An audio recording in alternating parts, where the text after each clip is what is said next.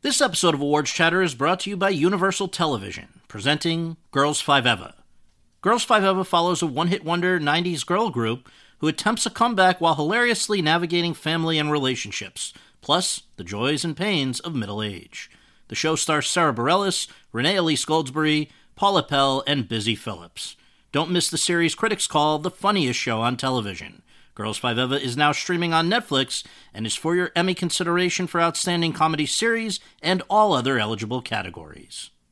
Step into the world of power, loyalty, and luck. I'm gonna make him an offer he can't refuse. With family, cannolis, and spins mean everything. Now, you wanna get mixed up in the family business. Introducing The Godfather at ChumbaCasino.com. Test your luck in the shadowy world of The Godfather slot. Someday, I will call upon you to do a service for me. Play The Godfather, now at ChumbaCasino.com. Welcome to the family. No purchase necessary. VGW Group. Void where prohibited by law. 18 plus. Terms and conditions apply.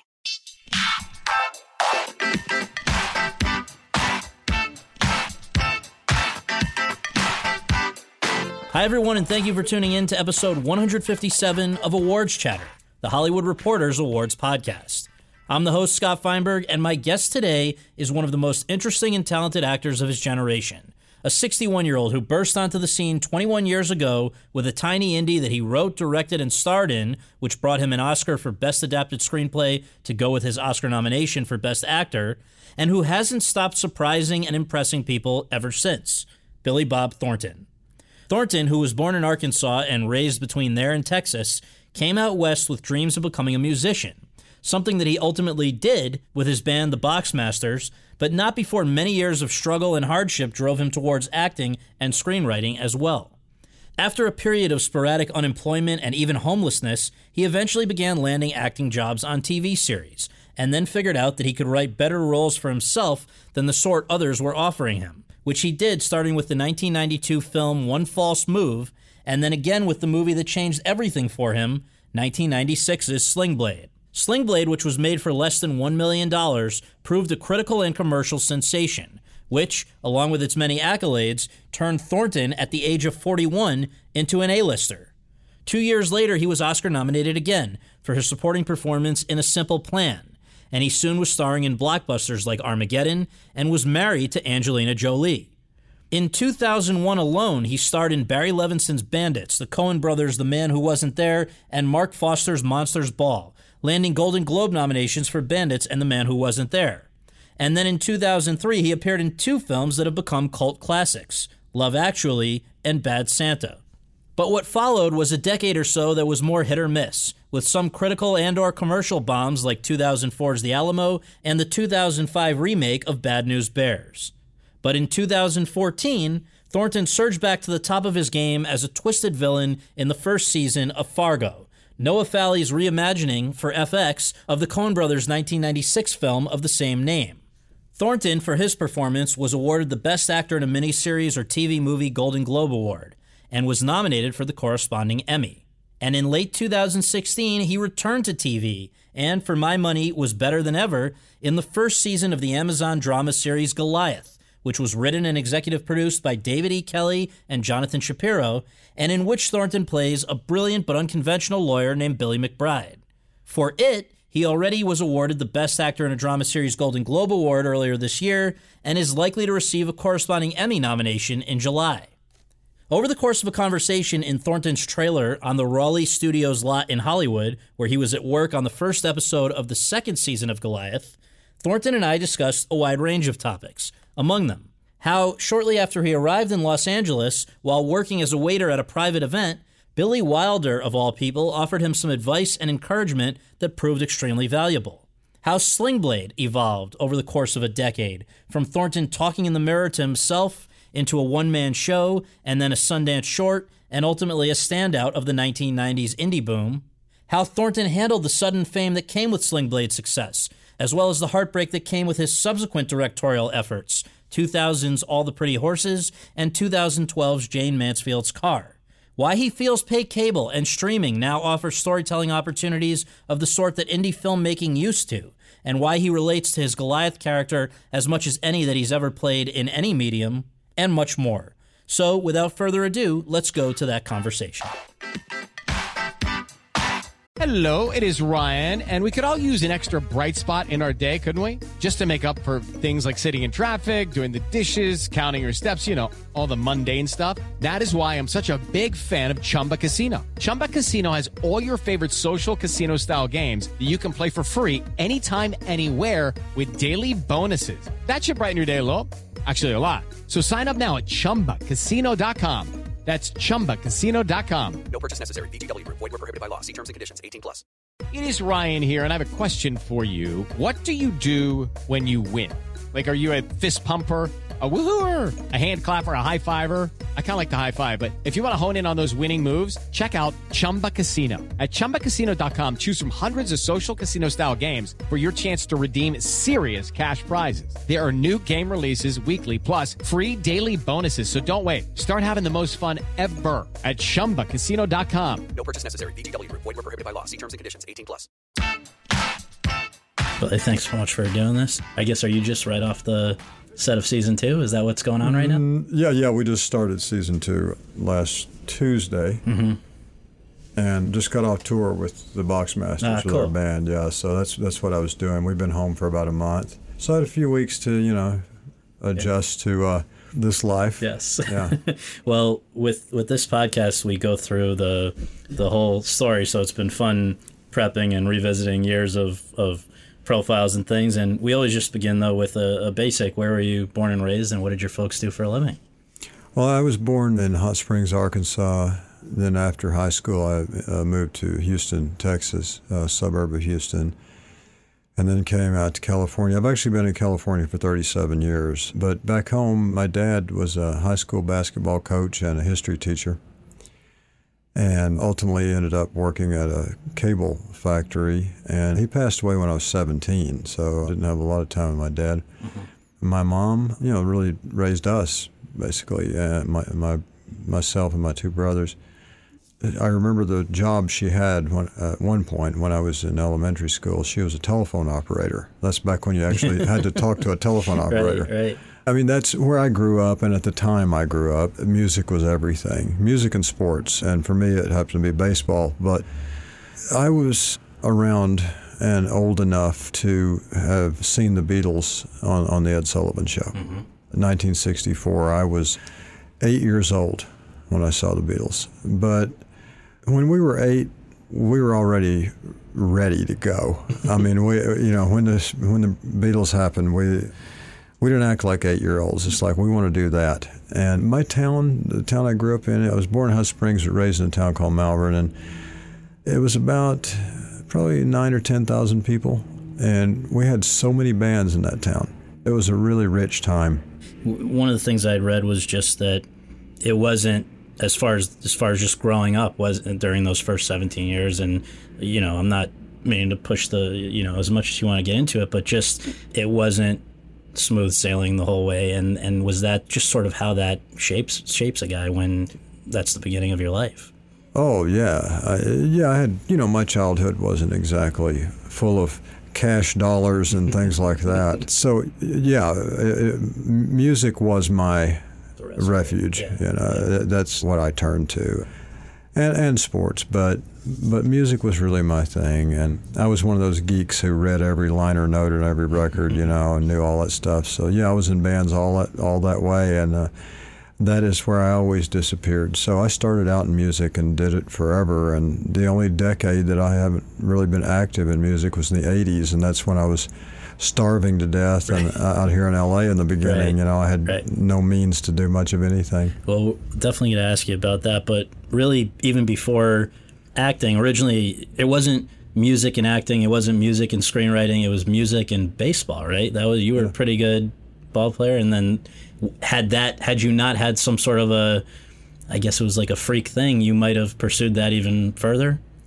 Yeah, I mean, that was the idea. I was a junk pitcher in high school, and I was pretty good, and I went to a Kansas City Royals traveling camp, and they never even got to see me throw because I got my collarbone broken in their camp. Just like a stray ball? Yeah, stray ball. But when you look at it this way, let's say I was good enough to even get in the minor league system with some team, and let's say I lasted 2 or 3 years in that, or let's say you made it to the majors somehow, I would have been retired for, 30 years now. So when you think about it, I mean, as an actor and a musician, you can do it, especially an actor. I mean, you can be 95 and do that. Right. So, yeah. Well, okay, so after the baseball was out of the picture, but before you left to go, I guess, New York or L.A., you were trying a lot of different things back, I guess, at this point in Texas, right? What were some of the things you were up to?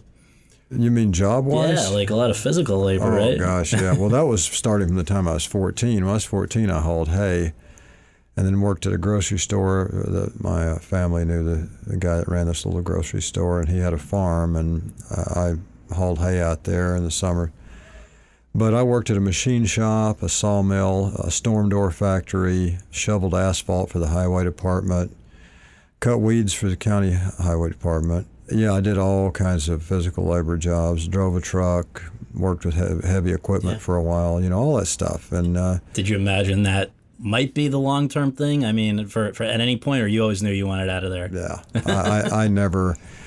I only had jobs because I had to have them. I didn't have a life goal of being a sawmill worker, no. I always knew it was entertainment or sports for me. That was all I ever thought about. So who is Tom Epperson, and how did you guys know each other? And then I guess it was sort of a joint commitment to bounce town, right?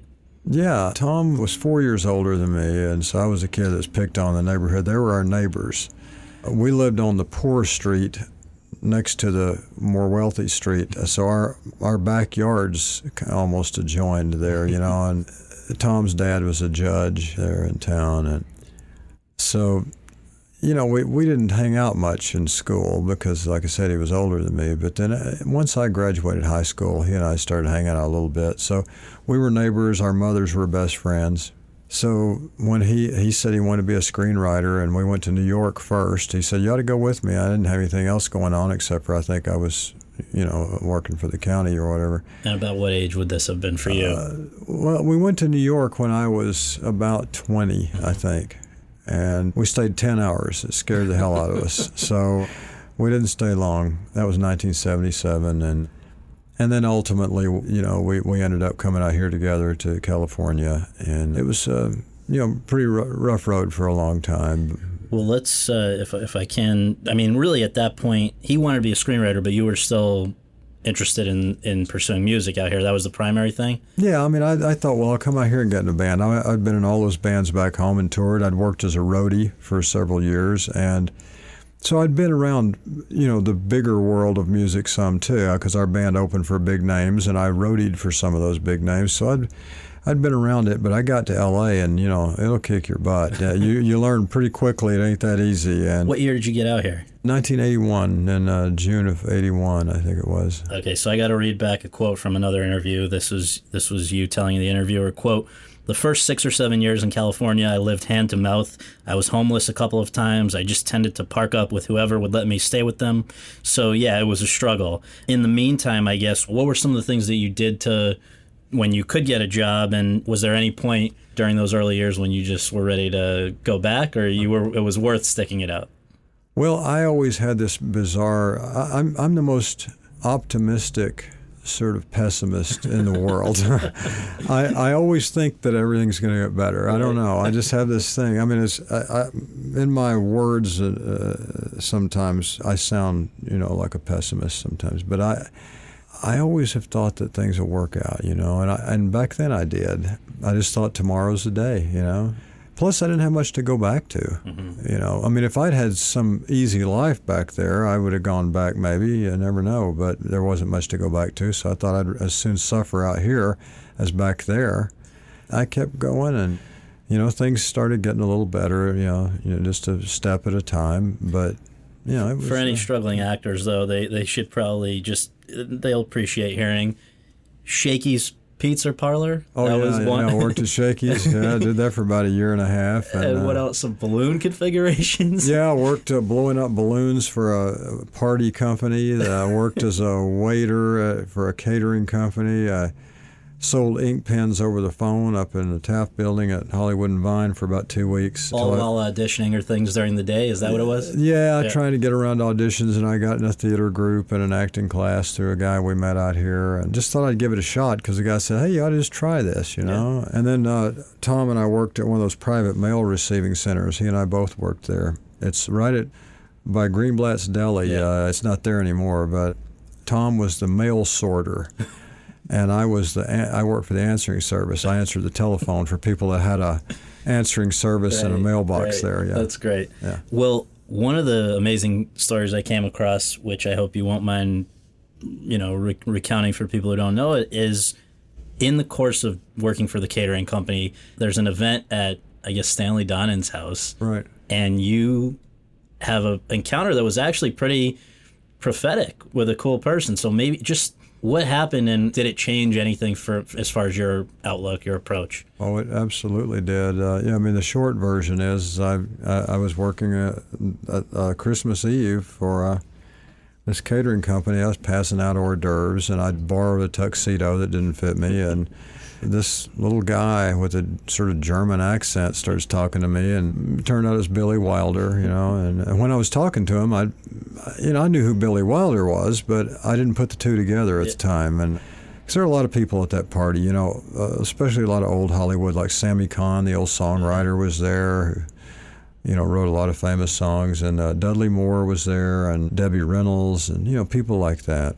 He said, so you want to be an actor? I said, oh, how did you know, And I wasn't clued into that whole thing about how actors are all waiters. But anyway, he was talking to me about how it's such a hard road to be an actor. You got to get in line with everybody. He goes, if you can create your own way, create your own characters, write your own stuff. He said, can you write? And I said, well, yes, sir. Actually, I've been doing some of that. And he said, write, do your own thing, be different. Don't just wait around, to see if you get picked. And I started doing a one-man show in the theater and started creating my own characters and writing and all that. So, and one of those characters, just to string it to what we're going to eventually come to, ended up being Carl Childers, right? Yeah, from Sling Blade. That was amazing. That's right. So now, when did it really start to get going? Because by the 90s, you're a regular on a couple of series.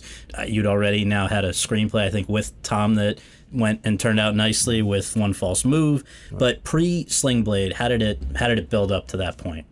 Well, in the beginning, I was doing these showcases for actors. You'd go pay like $10 or $20 or whatever it was, and people would run these showcases, and they would invite casting directors and directors. And I did a lot of those, and got in some little independent film, just with one scene. And then I started getting little bits and pieces here and there. Finally got an agent. Tom and I got a literary agent. They turned me on to a talent agency. Ro Diamond and Susie Schwartz were the women, and I'll never forget them. They're an agency called Century Artists. And I'd get out on these little things. I never was very good at auditioning, but I got little parts on like Matlock and Knots Landing and, shows like that, and just a few lines on them. And then Tom and I sold a screenplay, or optioned a screenplay, to David Geffen's film company at that time through this agent.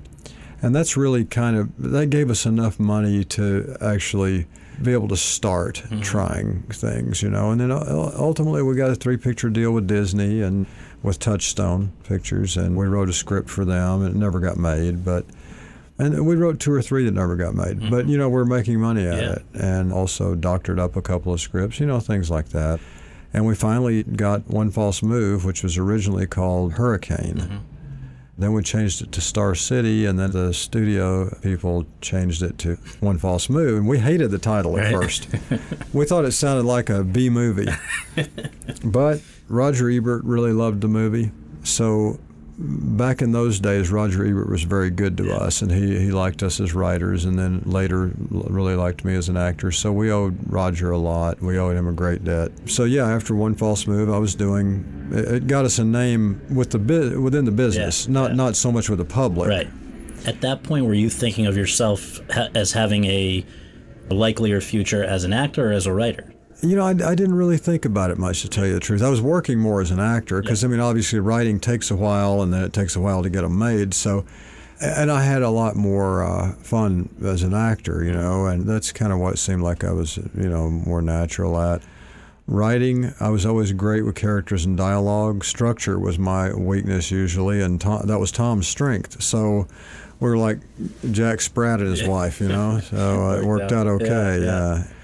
So yeah, we kept writing scripts together, and I kept getting more parts, and did some things here and there after One False Move, and I was moving up. I was becoming a working actor, but still not a real name. And then when I finally, my agent talked to these guys, these kids in New York that just had a little bit of money into making this movie that I directed, the Sling Blade. That's what kind of literally the next day, everything changed. And when you say these kids in New York, are we talking about the shooting gallery? The shooting gallery. Okay. Just to look again at the evolution of that, because that was such a big turning point. Childers, you'd been doing since '86, so that was like 10 years earlier already. You had done this short in '94 that went to Sundance and involved the same character. But now, how do you convince, I guess it would have been Miramax and the Weinsteins or whoever initially gives you the financing, how do you convince them not only to let you be in this movie that you've written, but also to direct it? Because, I mean, the great story everybody loves to refer back to is Stallone getting to, he wouldn't let anybody else star in his movie that he'd written, but he didn't get to direct it. So how did that part of it come together where somebody was willing to finance it under those terms? Well, actually, Miramax just distributed it. They bought it for distribution. Okay. It was financed by the shooting gallery, and they had only done like one or two movies. I think one of the movies they'd done was for $60,000. So they just were dealing with my agent, and my agent said, "You ought to meet these guys because they're sort of outside Hollywood, and you're kind of an outside Hollywood guy. So I think you get along." And they said, "Look, we don't have any money to pay directors, or writers, but if you have anything you want to write and direct that you really want to star in and stuff, we'd really love." They loved One False Move, and they said, "We'll finance it, but we just can't pay you a bunch of money, but we'll give you 50% of it." Worked out. Which at that time, I thought it could be 50% of like $50. Right.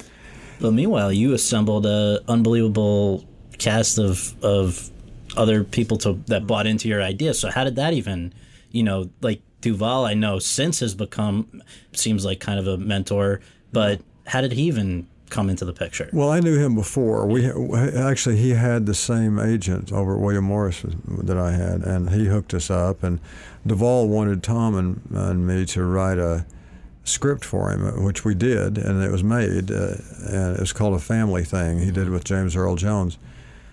And so I knew him, and I asked him if he wouldn't mind coming and doing this sort of cameo in the movie in Sling Blade, and he said, "Sure, well." And then right after that, he did The Apostle and asked me to come do the same thing for him. Right.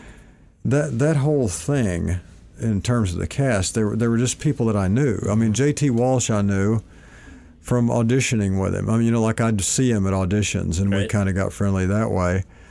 And John Ritter, I'd done this TV show called Hearts of Fire with him. And Dwight Yoakam, I met through a mutual friend of ours who was Dwight's manager at the time.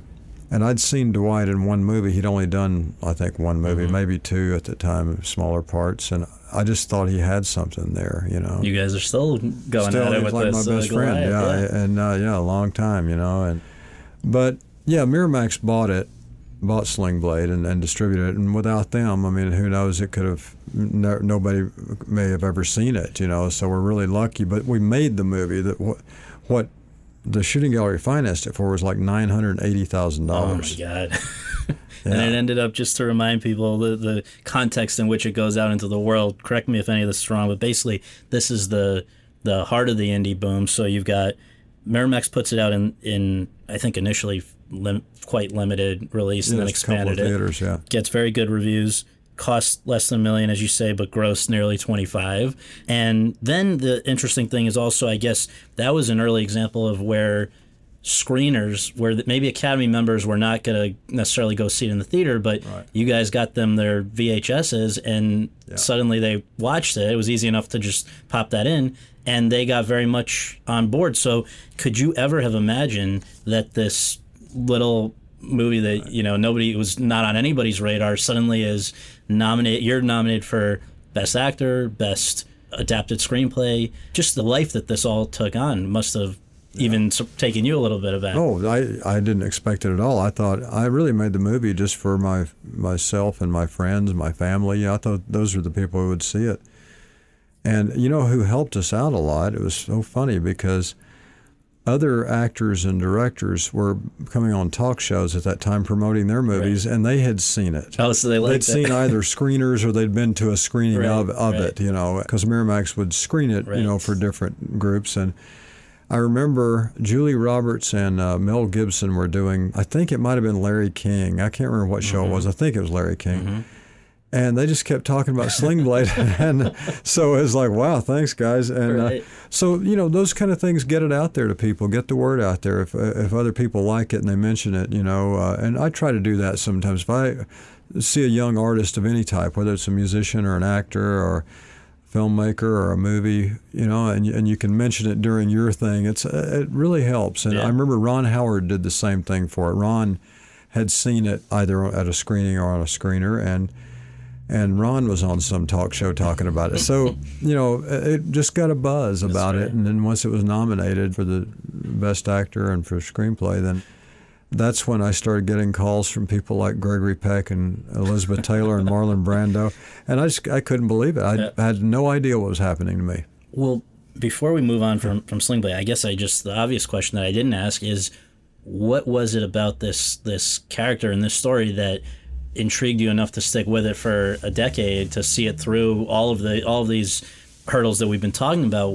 Why was this a story you wanted to tell so much?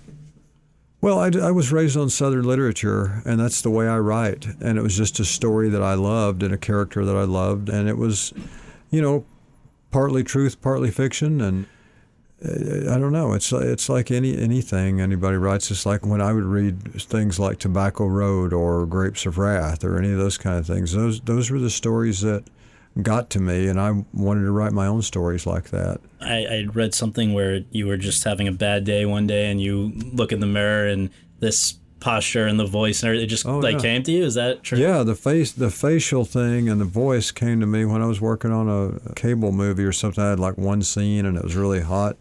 I was wearing a wool conductor's uniform, and I started making faces at myself in the mirror because I looked so stupid. And I made that voice and everything. So that part of it came from me self-loathing in the mirror. Yeah. So you win the Oscar. I just rewatched the acceptance speech this morning on YouTube because I was wondering, you know, just to remember what you said, how it all went. I mean, that was a very popular result. I think you got a standing ovation. I was curious why you thanked Elizabeth Taylor. Was it just that she had reached out? She did very early on, and she really took me under her wing and made me part of the group that hung out at her house and everything. She was very kind to me. I used to go over to her house and just sit and talk to her, and sometimes nobody would be there. Sometimes there'd be a lot of people there. And like I said, through that whole group I met, you know, I got to know Gregory Peck and his family very well. And Roddy McDowell, another guy, really kind to me during those days. And Brando called me, wanted me to come to his house. And I was really nervous, but I did it. That's awesome. You can't pass up on that. And so then he started calling me every now and then. We'd talk on the phone. And yeah, I thanked Elizabeth Taylor because I mean, you know, when you're a kid, you see Elizabeth Taylor, she was like this matinee idol, you know. She was, you know, you can't believe you're even it's like you think you're talking to Bugs Bunny. It's like you don't even think she's real, you know. And all of a sudden you know her. And I just wanted to thank her because I couldn't believe I was swept up in all that and that she was so kind to me. Was there any downside to this, what must have felt like very sudden and was very sudden change in your life of suddenly being a person who many, many people knew, whereas just a few months earlier, I guess pre-Telluride is where it all started. It was a very different existence. So how did you handle it all? Was it smooth or was there a downside to it? I think the downside to it started to come later. I mean, in the beginning, it was all fun and games. The longer you're famous, the less fun it is. I mean, believe me, I appreciate it. I mean, I still to this day appreciate it. And fans, I'm all for them. Right. I mean, you got to have your fans. And people, a lot of them, friends of mine, they say, why do you stand there and take pictures of people for so long or sign all those things? I say, well, those are the people that put my kids through school. You know, it's like you owe it to them. And, nice. and you know, I mean, the paparazzi thing, you know, at certain times in my life has been kind of a, you know, pain in the ass. Well, so if without belaboring the, well, the two little, I guess you could say, maybe hiccups, things that probably did not bring wonderful things with them were 2 years after Sling Blade, the first time that as a famous person you'd had a movie that didn't go as well as you would have probably liked was Armageddon. I mean, Armageddon was actually fine. Armageddon went very well. I mean, I loved doing it. You know, sometimes I'll put down, you know, big splashy movies and that kind of thing. But I mean, this was the first time. It's like my manager at the time, who's still my manager. He said, you got to do movies that get your picture on a bus stop. Yeah. And I actually had a very great experience making Armageddon, and I think that movie holds up to this day. I enjoy it, but I'm saying more like where you just come off a movie that was sort of universally embraced by critics. I see what you're saying. Here's a movie that took some flack. Oh, of course. Yeah. I mean, I guess the good news about a movie like that is they don't usually get on the actor as much as they do the director in the studio. So that's true. You know, I mean, I got good reviews from it. So I guess you know, when you're in something like that, if you come out of it okay, then I guess that's the best you can hope for. And you're already on to the next thing anyway. By the time you are, yeah. Which in your case was Simple Plan, which was another Oscar nomination. So it couldn't have been. Yeah, and I'd done primary colors right before Armageddon, which was, you know, pretty well received, and I got I got some awards for that. So it kind of continued all through that period of time, you know, and then, you know, I would do. It's like with anybody, you do 2 or 3 movies in a row that are very well received, and you got one that's not, and then you got one that makes money but is not well received, and you got one that doesn't make money and is well received. I mean, you got all kinds. You just weather it. And then, but when you hit those that have everything, it's pretty incredible, you know? Yeah. I guess the other thing that you may have been referring to there where the paparazzi started to potentially be a little annoying would have been the result in a way of, so you do this movie in 99, pushing 10, and I guess that was the beginning of you and Miss Jolie. Right. And you then are, that period when you're married for like 3 or 4 years, you were very much in the public eye. Sure. What was the impact of that as far as professionally? Do you think that, it seems like some people were just a little bewildered by all of it, and as you look back now, what do you make of that whole era? It was a great and fun time for me. I mean, you know, she and I are still friends, and you know, we just had different views on our lifestyle. Yeah. You know, I mean, she's more worldly person than I am. I'm more of a, you know, guy that sticks around the house, you know, unless I'm working. But we had a great time. Yeah, I mean, the paparazzi stuff, I wasn't used to that so much, and that was something to deal with. We'd known each other, you know, before we did the movie because we had the same manager, and you know, I knew her when she was, you know, fairly, just kind of starting out, you know, really, and we're pals, and so we knew enough about each other before we did Pushing 10, really, that we could have a sense of humor about stuff. Right. Yeah, I guess we did. We must have done that in 97, actually, I think. Okay. But it came out, I think it's listed as 98 or 99. Yeah. But yeah, I mean, I look back on those times very fondly. Yeah. I really do. And even the paparazzi stuff, it was kind of silly, some of the stuff they would say, but, you know, we would just laugh about it usually. Just a very brief follow-up and then moving on from that, but like with some of the stuff that they tended to harp on, whether it was the you know, the little vials things or whatever, the tattoos, do you see why they harped on that stuff? Like, what was that about? Well, with the press in general, you know, people always want to latch on to something.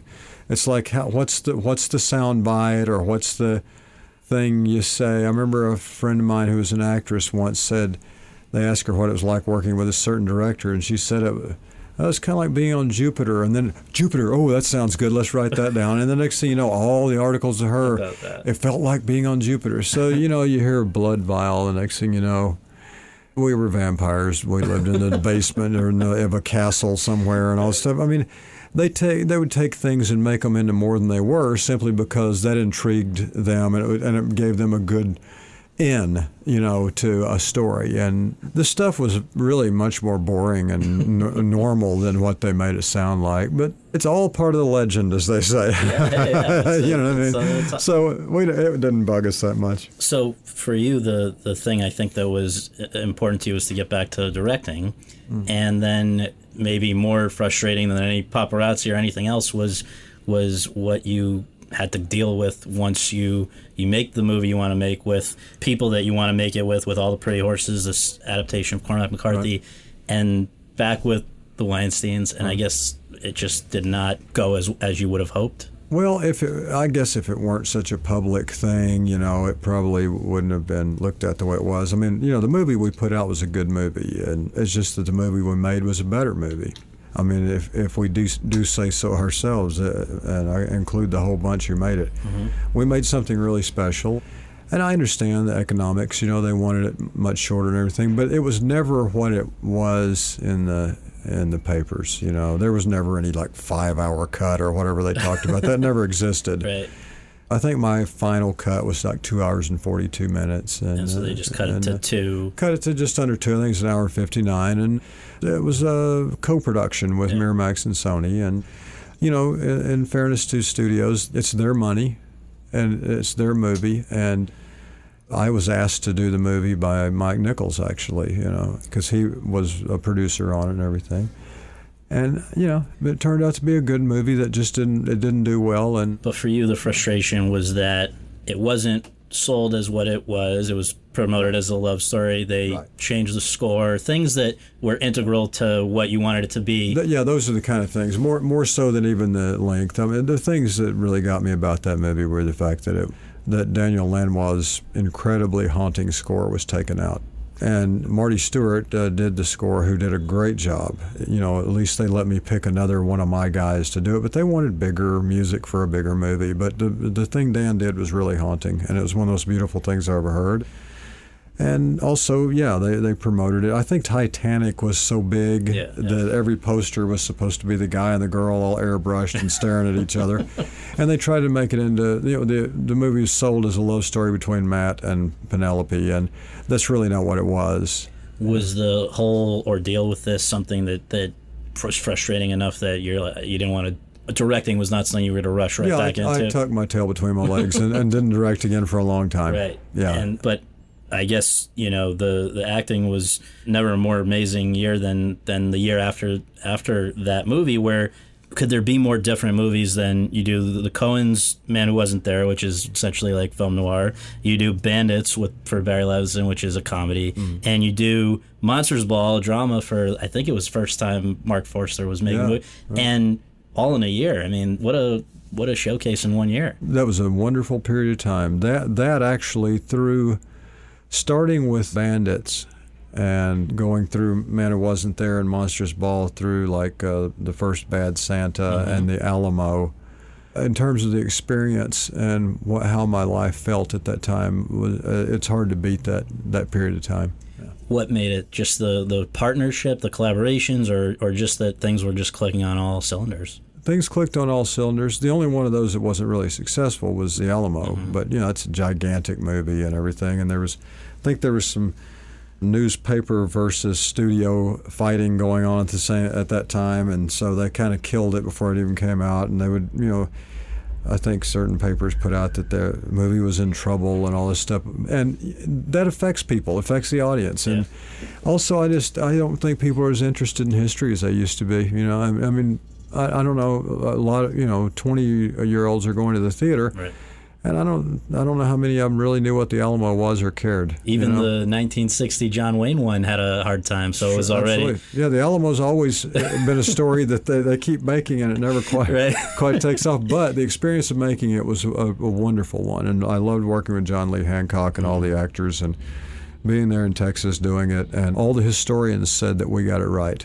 That meant a lot to us. Yeah. And we should not leave out one that was in that mix as well with those others. Love Actually has probably gets seen more than all other movies combined. Love Actually plays a lot. Yeah, we actually in my deal made it a thing where they wouldn't have me involved in any of the press for it or the that you didn't poster. Have to do it. Well, in other words, that we wanted it to be a surprise that I was playing the president. Right. So as a result, I'm not listed on the movie or anything else. Right. It's like, hey, this rascal will just show up as the president, But that was a lot of fun to do. Yeah. I loved working with Hugh and Martine McCutcheon. She was just good people, and Richard Curtis, terrific. And I had a good time.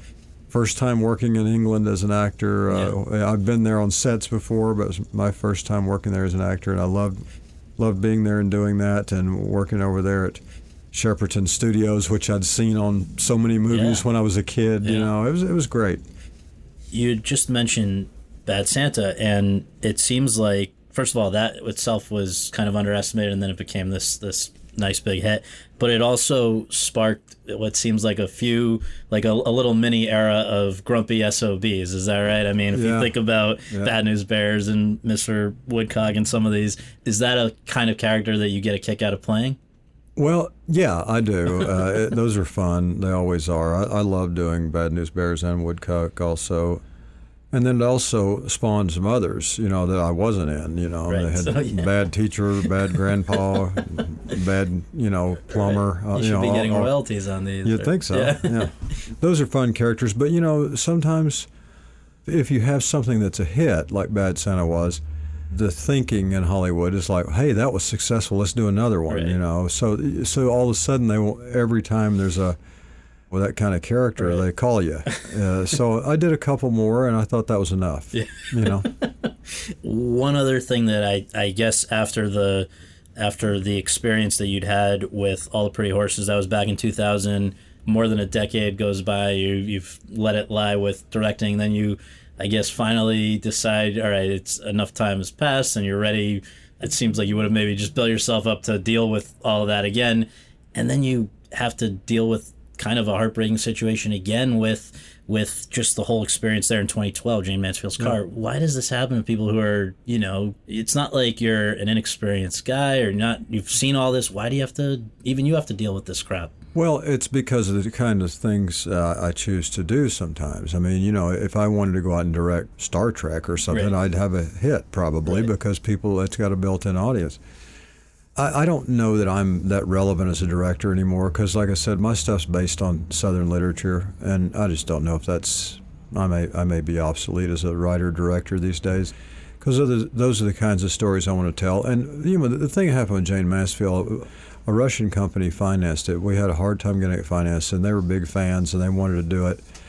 And they gave us the budget we needed, and they were really good to us. And it was a company that it wasn't just like an independent financier from there. It was a guy who actually had done a lot of humanitarian documentaries and all kinds of stuff, And so there were film people, and they loved the script, and they totally got it, which I thought was kind of odd that they got it, and nobody around here did. And not only them, but it was playing at International Film Festival, Berlin and stuff. Oh, yeah, I went to Berlin. Yeah, I mean, it was one of those movies where it's funny how, a blogger or two can kill a movie instantly at a film festival, when they go in, they go, hey, I didn't like this. And then do you think that's what happened? Well, I saw a couple of guys with backpacks running out after about 10 minutes of the movie. You know what I mean? They're usually people that don't like you to start with. But And then there are plenty of people those kind of folks who have their own little website or whatever they do that really help you. Yeah. So, and I like to think that there are probably more of those than there are bad ones who just, got to be up their ass about you. But, I mean, the thing that happened with Jane Mansfield was simply that, it's a movie that, if I'd made that movie back when I made Sling Blade, it would have been a success. But this is beyond that independent film renaissance and beyond the time when those kind of movies were getting good distribution and everything. And we didn't have a Miramax behind us or anything. So, and these days, that kind of content, it really only survives maybe in pay cable and streaming. Yeah. I mean, that's the thing. If I had made that for Amazon, maybe it would have been okay, but nobody ever saw it, and it didn't get any kind of play. And it was a heartbreak because we loved that movie, and now it happens all the time with these kind of movies. Later on, when they do play it on cable and people stuff, and then people love it, and they come up to you all the time and say, "Oh, I love that movie," but you can't get many people in the theater with those little movies like that anymore. So yeah, that was a shame. And I'm not saying I'll never direct again, but I like directing. I don't like doing it that often because it takes up a lot of your life, and from the time of conception to the time you finish it up and publicize it and everything, it takes a year and a half out of your life. Mm-hmm. So I'll see if there's anything that I want to tell again, and never know. Yeah. One other thing that's certainly changed since even, since Sling Blade, let's say, which is only 21 years ago, is that somebody who's established themselves as a name in movies, it used to be you would never dream of going and doing television, right? And now it's the cool thing to do. And you first did it with Fargo, I think, which was so well received and has spawned its own reincarnations now. But what was it in your thought process that led you there?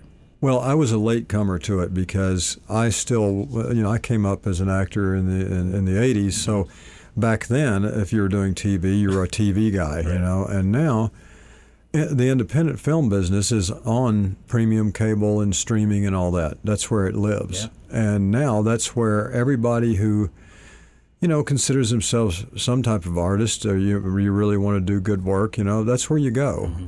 The movie studios still make some really good movies, but they make a lot of big event movies, and that hasn't really been my bread and butter. Mm-hmm. So I don't get called that much for the big movies anyway, and once in a blue moon I do, and I just feel maybe I'm not right for the part, and don't really have a lot of interest in playing like the mayor in some superhero movie or something like that. I'm too old to play the superhero. And doing Goliath with Amazon and doing Fargo with FX, it's been a wonderful thing. I'm able to do a 10-hour independent film now. Yeah. And that's what everybody's doing. I mean, like off the top of your head, how many film actors are doing this stuff now? I mean, everybody wants to do it. Yeah, it's amazing. With Fargo, just before we move on from that, this was a guy who's essentially, I guess you'd say a hitman who's sort of like the devil, and your character Lorne. And I just wonder, you hadn't really played an out-and-out bad guy in many years, really probably since One False Move. Right. What did you make of the experience of, first of all, just playing somebody over the course of 10 hours or whatever it was with Fargo? I mean, what do you do differently? What can you do differently as far as your job and shading things and doing things? Is it different than doing a movie for the actor? Not really. I approach everything as a movie, and now that it is that way with the Amazons and FXs and all those, it just gives you an opportunity to do a movie and stay in a movie mindset and yet reach all these people with it. I'd say in terms of the actual work as an actor, the only difference is that it gives you a longer time to develop a character, and it's good for the audience too. You can't make a 10-hour independent film and show it at the theater, but wow, now you got the opportunity to actually do that. Right. And people might watch it in one day, the way it goes now. Exactly. Yeah. And most people I know will at least watch it at 2 or 3 episodes at a time, and usually we'll watch it all within a week or so. Some people, like you said, watch the whole thing.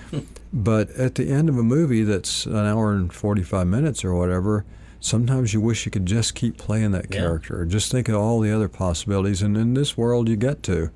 Some writers have said that the other thing that is freeing about doing TV in long format like this is that you don't have to win over the audience with the character. It doesn't have to be likable or whatever for a long time, if at all. Is that something that you think about as well? That people say this is like the era of the TV anti-hero. So many of these guys are not likable, and yet people are on board enthusiastically for years and years with the shows. Sure. Yeah, it's amazing to be able to do that and be received by the audience that way. I mean, because they can see that, you have to have everything in a movie or a TV show. You got to have the bad guy, and you got to have the neighbor and the good guy, the hero, or whatever it is. And a lot of times in movies, people do tend to pay more attention to the hero, And for some reason in this, I guess they're realizing this is such an integral part of the show. This is a character you really need, and you don't want anything to happen to him because you want this mystery to keep going, And I know people who love Lorne Malvo. I mean, it's their favorite character in the thing, and but also I think a lot of that was because of the sort of the dark humor in it too. You see that. I mean, just like with David Lynch's stuff or the Coen brothers or Jim Jarmusch, people like that, people that I've always admired, that made movies like that. Now they got the new Twin Peaks going on again, which is pretty nice. And you mentioned Jarmusch. We should say you did Dead Man with him 22 years ago. Yeah, I barely even remember that. Yeah. I went out there for a couple of nights in the middle of the desert somewhere and played that weird character. Yeah, Lauren Melvo was an interesting character to play. I loved it. And what was great about it was you could read the scripts and there was never a moment as the writer in me that wanted to change anything. The way I played the character might have been a little different than what they'd originally thought. Maybe you bring your own bits and pieces to it, but in terms of the writing, I just went and did it. Well, people loved that. Obviously, Golden Globe there for that, and all kinds of other acclaim and accolades. Was that experience with Fargo instrumental in making you decide to go on and soon after do Goliath, or was that already in the picture? Fargo absolutely influenced me when I was offered Goliath. There's no question. I thought, wow, this was a great experience, and I loved the character in Goliath. So I thought, how lucky am I that I get to go into another character in this format and do it again. I love every minute of it. And what was it about Goliath in which we should remind, or people who haven't yet had a chance to see it, I've loved it. You're playing a guy named Billy. I'd seen it just for years in interviews. You'd said you were always kind of intrigued by the idea of playing a lawyer. Yeah. You did it in sort of a cameo in The Judge, where you were again with Duvall. But right. What is it about playing a lawyer that appealed to you? Well, I think lawyers and actors have a real similarity. Lawyers kind of have to be actors in a courtroom. Lawyers always made a good part for an actor, whether it was Spencer Tracy or Gregory Peck, any of these guys that, when we watch the old movies. A lawyer has to give a performance. Mm-hmm. And sometimes actors have to be lawyers, when you're dealing with, the brass or whatever, Right. But yeah, it's a great part to play, lawyers. I don't know. It puts you on a pretty terrific stage. So for anybody who ever would want to know what I'd be like as a lawyer, this is kind of it. Because when I read this script, I thought, wow, that is kind of what I relate to this guy. And so if I were a lawyer, this would be you. And I kind of feel like one now, after doing this for a while. But right. I kind of play this character as myself in a lot of ways. Well, that was something I was really interested to come across, because if maybe we can break down some of the ways that you actually relate personally to this guy, apart from sharing a name. Mm-hmm. For one thing, I'd read you like living in hotels. This guy lives in a hotel. Yeah, that's right. And the other thing is you've said you don't like schmoozing, small talk stuff. Here was the actual quote, I don't like to be alone, but I don't like to be with people, close quote. So, yeah. And I mean, this is a guy who essentially treats as his office a bar. So he's out there with everybody, but they don't, stay away, basically, right? Yeah. What else do we have? He's not really going to put up with much bullshit. I've heard that may apply to you as well. In certain instances, yeah. So, I mean, am I missing anything else? Well, I mean, I think I have a sense of justice that doesn't necessarily go by the norm. I mean, we have rules and we have to have rules, and I respect that. But at the same time, the law is not always fair. Mm-hmm. And I think that this guy loves the law and he loves being a lawyer, and yet he tries to do it in a way that you can have actual justice in it, and where it's not always.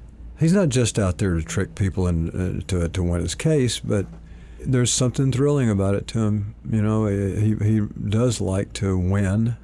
I think in his heart he only wants to win when he's right. Mm-hmm. I kind of feel that. He also seems to, in his own way, champion other underdogs. I mean, if you look at the people that he's surrounding himself with, I guess you would say Hooker and some of these other people, I mean, he gives them a chance and they often perform. Yeah. So just like as a director, I always like to cast people that you normally wouldn't, or give somebody a chance who's not famous, or somebody who hasn't even been in a movie or whatever, And this guy kind of likes to. He doesn't want to be in there with a bunch of other arrogant, stuffy guys, rich lawyer guys. It's like he finds these couple of gals. It's like, come work with me. We'll be all right. Well, in the larger Billy Bob Thornton oeuvre, it's not inconsistent with a lot of the great roles, because you've played a lot of guys who are, quote, a guy who on the surface appears to be one thing and yet he's really another, close quote. That's something that you've said in instances well before Goliath. Sure. Why might that be?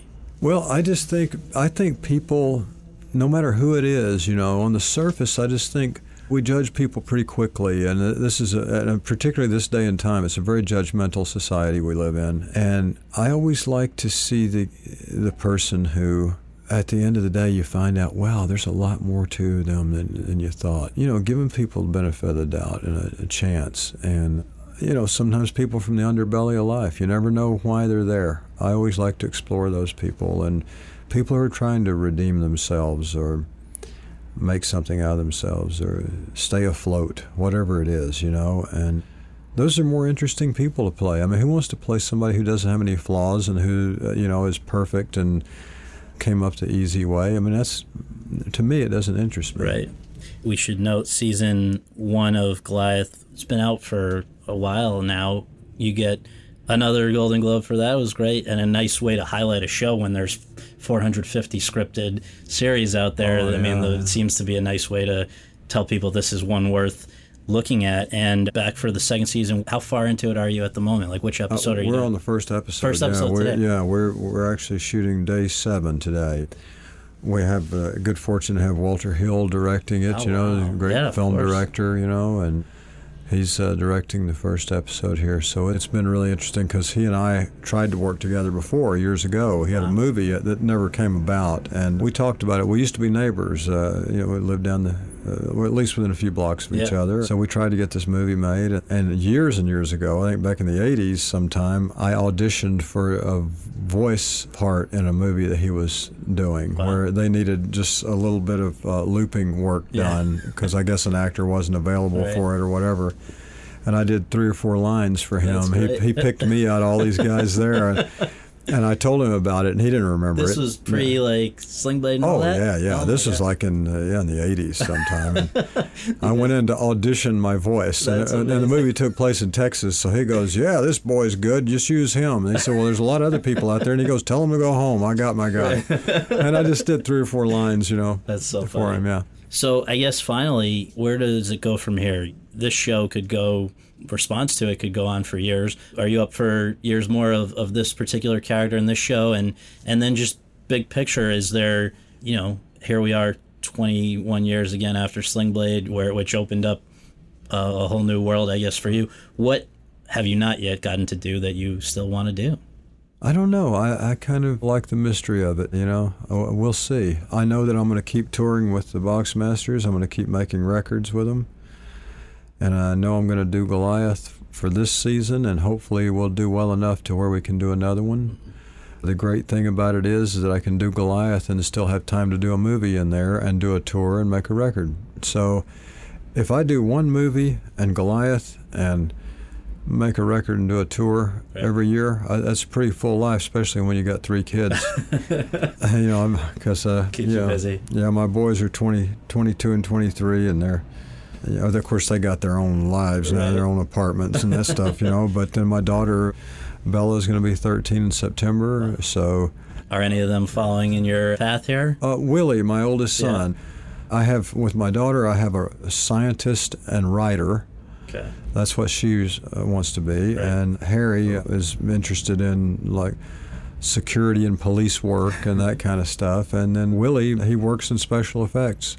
He builds zombies and vampires and, he just worked on some Klingons recently. And so, he does special effects makeup and that kind of stuff. Well, you must be very proud, and I thank you very much for doing this. Thank you for having me.